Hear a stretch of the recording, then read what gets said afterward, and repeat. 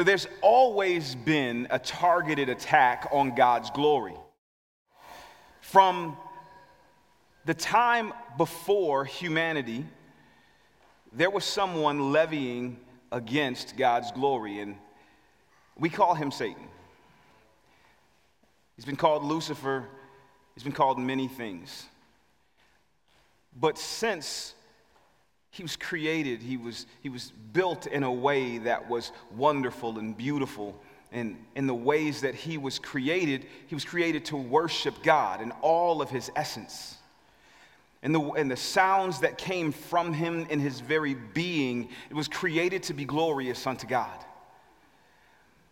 But there came a day where he felt that he was worthy of the praise. That he was not just a vessel worthy to give praise, but he was a vessel worthy of praise. And his direction of his worship, it changed and it became a part of who he was. He wanted to consume that worship. He wanted not only to consume that worship, he wanted to supplant God and take his worship. He forgot who he was. This glory that he was seeking, it turned to stealing glory from God and redirecting our gaze from our Creator to anything other than Yahweh. So many of us, we say to ourselves, well, I'm not in that same position. I'm not doing those same things. But that's okay, because as long as Satan can keep you distracted from glorifying God, he's accomplishing his mission. Maybe you are not seeking God's worship, but maybe you are still seeking some worship for yourself, some glory for yourself. Or maybe you just kind of get so caught up in all the things of the world that you forget to even offer up worship unto God. So consumed with grief, so consumed with bitterness and conflict, so consumed with anger, you forget that God actually has a remedy for all of those things. Over the next 5 weeks, we'll be looking at the words of Jesus in Matthew 18 and how they direct us to live in the soon coming community of heaven. And he doesn't just leave us in a state of hoping for that day, but he teaches us how to live in the community today. But while we live in this community, we know there's going to be struggle.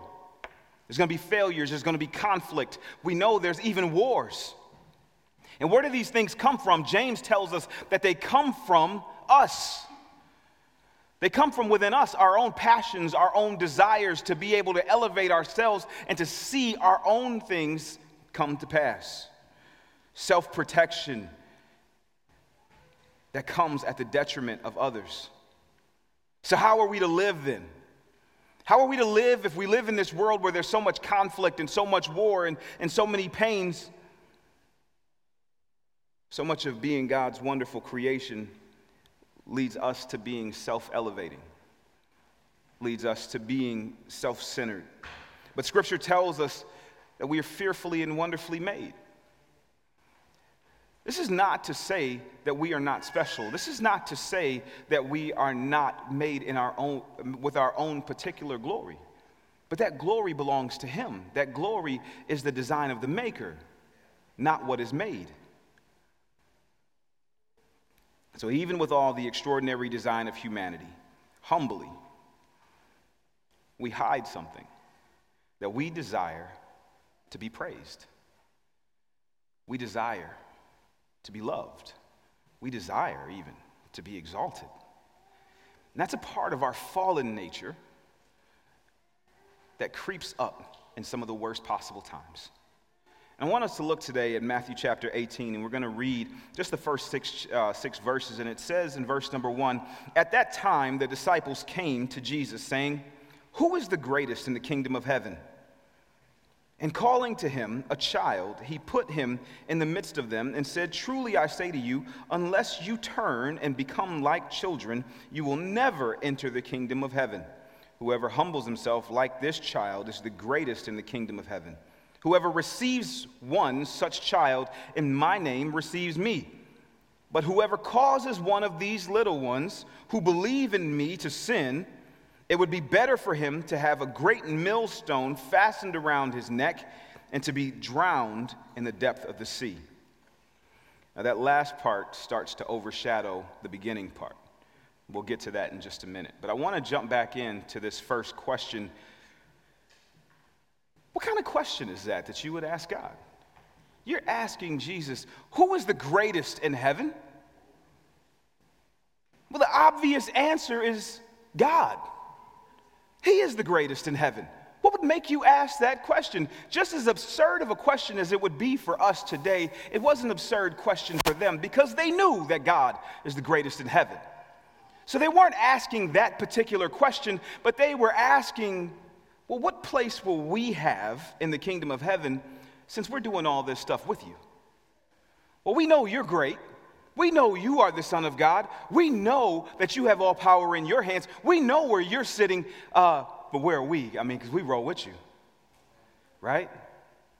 And that's a natural thing that wells up inside of our flesh when we are participating in doing great things. As you get older and you get degrees and you get accolades and you get status within the world, your question is, well, what is my legacy that I'm leaving in the world? How can I get my name on the side of a building? How can I have 100 million followers? These are things that well up inside of us.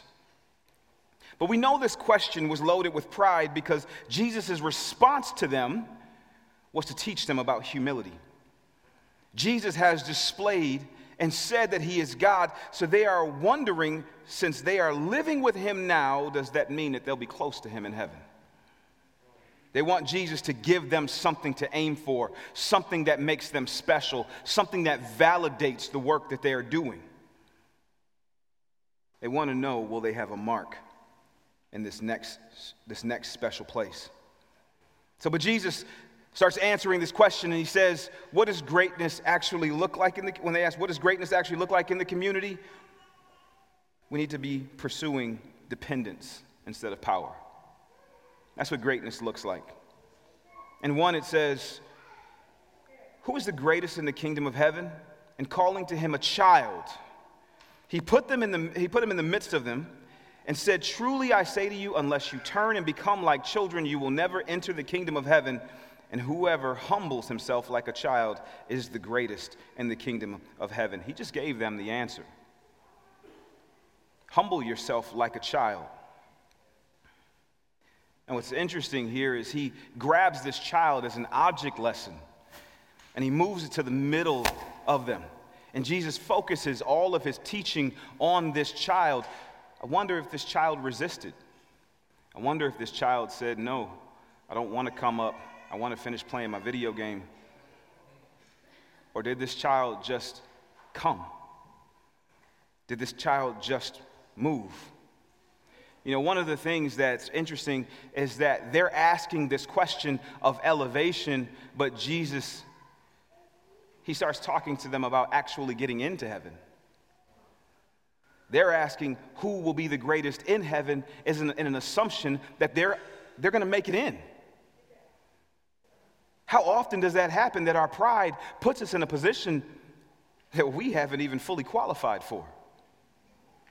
Scripture tells us that it is better for you to sit at the lower place in the table and be asked to come up than to sit at the higher places of the table and be told to move down. There is a pride inside of all of us that says, well, I want the bigger piece of chicken. Well, I feel like I need to sit next to so-and-so. How come I wasn't invited to the event? How come I didn't know this was going on? Who are we to say what we deserve outside of death? It's a struggle within all of us. But what's interesting is that when Jesus responds to them, he's telling them how to have a place in heaven. He's not telling them who's going to be the greatest in heaven. He's telling them, I want you to first have a place in heaven. And then, let me show you who actually is the greatest in heaven. So he tells them to consider this condition.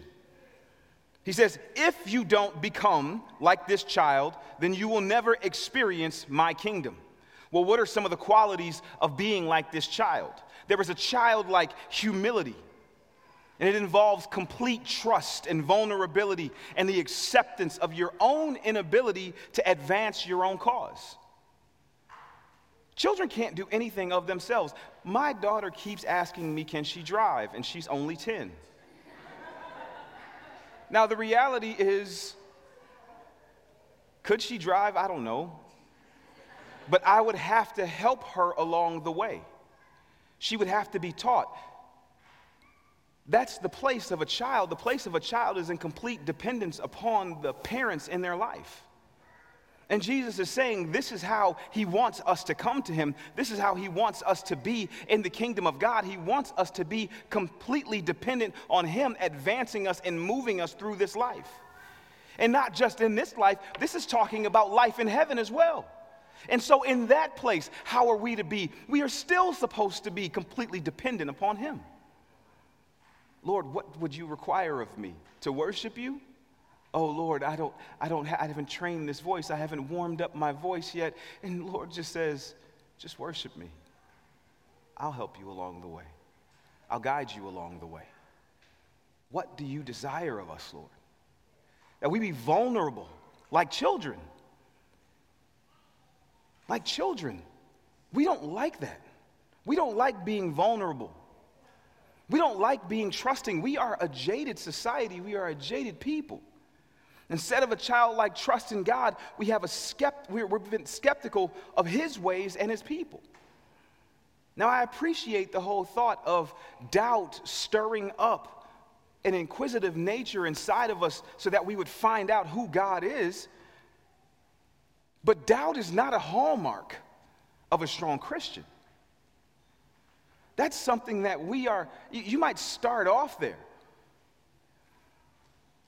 It's okay to initially say to yourself, well, let me go and look. But once you have tasted and seen, he shows himself to be good. But because someone else has harmed you, don't look at the Lord and say, oh, but he might harm me as well. We're skeptical of whether God will come through. We're skeptical of whether the Lord will actually save us or that we've actually been saved. Instead of vulnerability, we've been guarded and closed off to the spiritual community. God is saying, just fling the doors wide open and let me deal with the rest. This is the same thing as it pertains to love and other relationships in your life. We don't want to. We don't want to be loving. We don't want to be the one who pours out. You got to earn. You have to earn my respect. You have to earn my love. Is that what Jesus did for us? He says, while we were yet enemies, he still loved us. But yet we qualify love in every possible way because we don't want to be vulnerable. Why? Because we've been hurt before. We bare our souls to an emotionally vacant world and tell God, we're fine. Instead of depending on God to grow us and guide us, we seek to appear sophisticated and strong. And this is not the way of the Lord. How do we know this? Because Paul gives us this illustration in Philippians chapter 2, verse number 3 through 11. And it says, do nothing out of selfish ambition or vain conceit. Rather, in humility, value others above yourself, not looking to your own interests, but each of you to the interests of others. That's so countercultural. And your relationships with one another have the same mindset as Christ, who being in the very nature of God did not consider equality with God something to be used to his own advantage. Rather, he made himself nothing by taking the very nature of a servant, being made in human likeness, and being found in appearance as a man, he humbled himself by becoming obedient to death, even death on a cross. Therefore, if he did all these things, God exalted him to the highest place and gave him the name that is above every name, that at that name of Jesus, every knee should bow in heaven and on earth and under the earth, and every tongue acknowledge that Jesus Christ is Lord, to the glory of God the Father. Again, it's about his glory. That Jesus, though he had every right to command all of these things, he still submitted himself. He humbled himself. He died a death he didn't deserve to die out of humility. There's no greater picture of humility than the creator of the universe hanging on the cross for the sake of those he created. John Stott says it like this: we are the ones who rejected the position of dependence which our createdness inevitably involves and made a bid for independence. Worse still, we have dared to proclaim our self-dependence, our autonomy, which is to claim the position occupied by God alone. We want God's spot in our lives. We want to be self-directed. We want to say that I know what's best for me. When we go to Scripture, Scripture allows us to see that time and time again, we have not chosen the best options for us. Because time and time again, we see what is the best option for the individual. We see Moses come up against a man named Korah and his family, and Korah says, hey, I can hear from God too. You're not the special one, Moses. And it creates division amongst the community because Korah doesn't want to follow after who God had called to lead in that moment, Moses. And so because of Korah's rebellion, it cost his family their lives. But what does Jesus do? He lowers himself, even unto the death of the cross. And in doing so, lowering himself, humbling himself, he then becomes exalted above all. Exalted above everyone. This is the posture of a believer, is that you humble yourself. You live in a way that is humble before God and humble before man, and allow the Lord to exalt you. Are you following his way? Are we laying down our life of independence and picking up humility? So what does greatness look like in the community of Christ? Pursue dependence on him. Pursue dependence instead of power. And second, we have to practice loving care instead of being a stumbling block to our brothers and sisters. Pursue loving care. What we see in 5 and 6 is a very stark understanding of how much love God has for each and every one of us. Whoever receives one such child in my name receives me. But whoever causes one of these little ones who believe in me to sin, it would be better for him to have a great millstone fastened around his neck and to be drowned in the depth of the sea. These little ones, I'm sure the child was still standing there, and so he's using him as an object lesson that these little ones, he's talking about those who have come to him in that same fashion and in that same way as a child. And so those little ones could even be the marginalized, could even be those without power, those without influence, those without money. The little ones, speaking of object lessons, those little ones who need so much, those little ones who need to be nurtured, those little ones who need to be guided. This is who Jesus is using as who will become the greatest. This is who Jesus is saying, I want you to understand not only how to view yourself, but I want you to understand how to view each other. Because he says, whoever receives one such child in my name receives me. That those who have chosen to follow him, those who have chosen to become disciples of Christ, they are shaped in his image. Those are shaped in his likeness. Those are important to him. And they are being vulnerable. And they are being trusting. And they are allowing the Lord to guide them. And so since they have opened themselves up like this, he turns it back around and he says, now if you treat my children in a way that harms them, if you are intentionally creating stumbling blocks for them, if you are intentionally guiding them in the wrong ways, he says it is better for you to have a millstone. Now, I don't know about you, if you understand what a millstone is. We are outside of an agrarian context, more in an industrial and intellectual context. And so to help you to understand what a millstone looks like, a millstone generally is about 2 feet thick, 6 feet wide of stone, round, that is used to pummel grain. And as this stone is going around in a circle, generally pushed by some form of animal, it is grinding up whatever is underneath it. And Jesus says, take that, strap it around your neck, and be tossed into the sea. That's how upset I would be if you were to treat my disciples in any old way.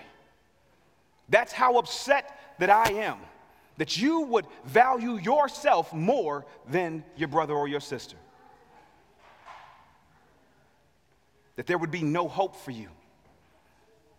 That you would be utterly cast out. If you fall into the sea with a millstone around your neck, I don't care how strong a swimmer you are, you're not making it. This is the illustration that Jesus is trying to give. So when we consider how we are to be one with another, it's number one, as we sit with ourselves, what do? God, guide me. God, lead me. God, teach me as I trust you, as I'm open, as I'm vulnerable to you. Lord, just guide me in whatever way you choose to guide me. But in doing so, Lord, let me not create harm for my brother or my sister. Let me see that little child just as well. I don't know about you, but anytime I see a child, doesn't matter if that child belongs to me, is close to me, whatever it is, my first mind goes to protect the children. That's what it should be whenever we see each other. It's protect God's children. Not protect myself. He will protect me. Let me love one another. So what's Jesus' point? His point is that your life is not lived independently. As if what you do has no bearing on those in the community. Jesus is assuming that our most intimate community will be the community built on him. Where do we see that played out? We see that played out when Jesus' biological mother and brother come. And they want to take him, and Jesus clarifies, who is my mother and my brother? But those who do the will of God. Sowing seeds of discord in the midst of the congregation, the body of believers. God is not about that. And in the coming weeks, we're going to actually work through how to reconcile those differences. Because as I stated in the beginning, those differences, those conflicts, they will come. But God has not left us unaware. He has taught us how to deal with those things. How different this is from our Western world that says, I don't want to rely on you. I don't want to have to be tied to you. I should be able to do whatever I want to do because I know what's best for me. But God has given us a completely different view. The context of nearly all of the New Testament letters are written from the stance of a deep relationship with each other in the church. And they committed themselves to the apostles' teaching. They committed themselves to each other. They committed themselves to fellowship. They committed themselves to prayer. They committed themselves to being together. What does that mean? For us, nothing. For them, everything. That commitment was how they lived. You are my brother, you are my sister, and when there's no more bread in my cupboard, what do? I can knock on your door and say, please. And my brother and my sister shares. How do we do that today? Many of us would starve to death before we knocked on our neighbor's door. Because we don't live in a community committed to the glorification of God and the humbling of ourselves. But God calls us to be together. And he says, this is the only way that we can be together, if you exalt me and if you humble yourself. Demonstrating the humility of this passage means stepping into something that might not be all that comfortable for us. Are you willing to follow where Jesus is asking you to go? Even though there's risk, even though there's pain, even though there's wounds, there's true humility. I want you to consider it like this. Jesus is asking us to come into the kingdom of heaven in a similar fashion to how he came to us. Jesus entered this world in the most humbling of ways as a child born to a poor family who would soon become immigrants in a foreign land. Jesus already showed us how to live humbly, how to step in to the world as a child. Even when your character is being attacked, when you feel alone, when you face immeasurable loss, Jesus humbled himself, even to the point of death. The first step in solving conflict in your life is being humble, being childlike, being Christ-like. Amen? I hope that as we evaluate the conflicts in our life, that we can start off in that vein. Not seeking to be vindicated, not seeking to be made right, but seeking to be humble. Humble first, as our Lord humbled himself.